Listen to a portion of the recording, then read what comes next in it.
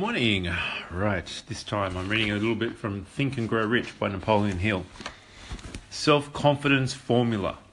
First, I know that I have the ability to achieve the object of my definite purpose in life. Therefore, I demand of myself persistent, continuous action towards its attainment, and I here and now promise to render such action.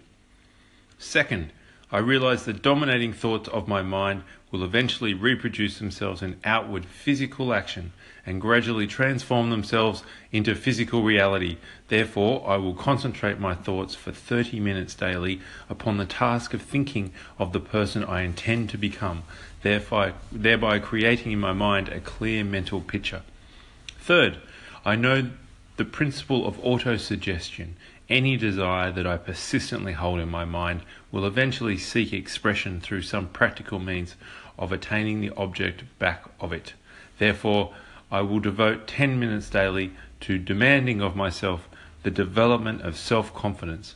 Fourth, I have clearly written down a description of my definitive chief aim in life, and I will never stop trying until I shall have developed sufficient self-confidence for its attainment.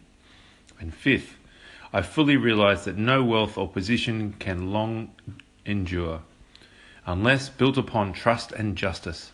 Therefore, I will engage in no transaction which does not benefit all from whom it affects. I will succeed by attracting to myself the forces I wish to use and the cooperation of other people.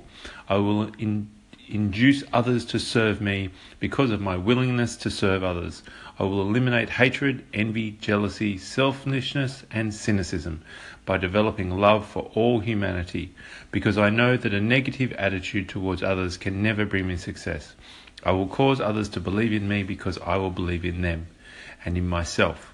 I will sign my name to this formula, commit it to memory, and repeat it out loud once a day with full faith that it will gradually influence my thoughts and actions so that I will become a self-reliant and successful person.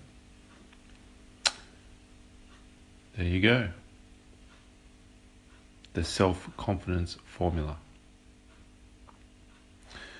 Back of this formula is a law of nature which no man has yet been able to explain. The name by which one calls this law is of little importance. The important fact about it is, it works for the glory and success of mankind. If it is used constructively, on the other hand, if it's used destructively, it will destroy just as readily. In this statement may be found a very significant truth, namely, that those who go down in defeat and end their lives in poverty, misery, and distress do so because of negative application of the principle of autosuggestion.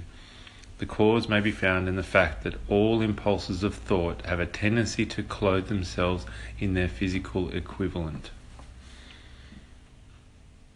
There you go. There is my reading for the day. Hope you enjoyed.